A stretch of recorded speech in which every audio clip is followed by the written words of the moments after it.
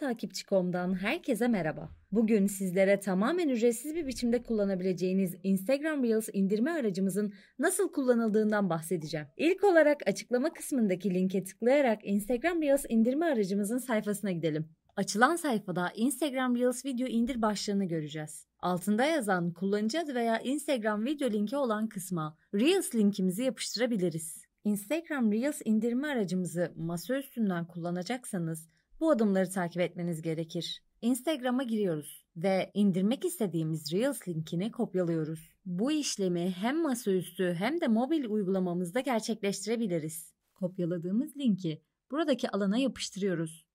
Daha sonra indir seçeneğine tıklıyoruz. Bir süre bekledikten sonra videomuz hazır hale gelecektir. Yeni açılan sekmede videomuza sağ tık indir diyerek videomuzu indiriyoruz ve videomuz hazır hale geldi. İstediğiniz platformda tekrar yükleyerek kullanabilirsiniz. Videomuzu faydalı bulduysanız beğenmeyi, kanalımıza abone olmayı ve sonraki videolar için takipte kalmayı unutmayın.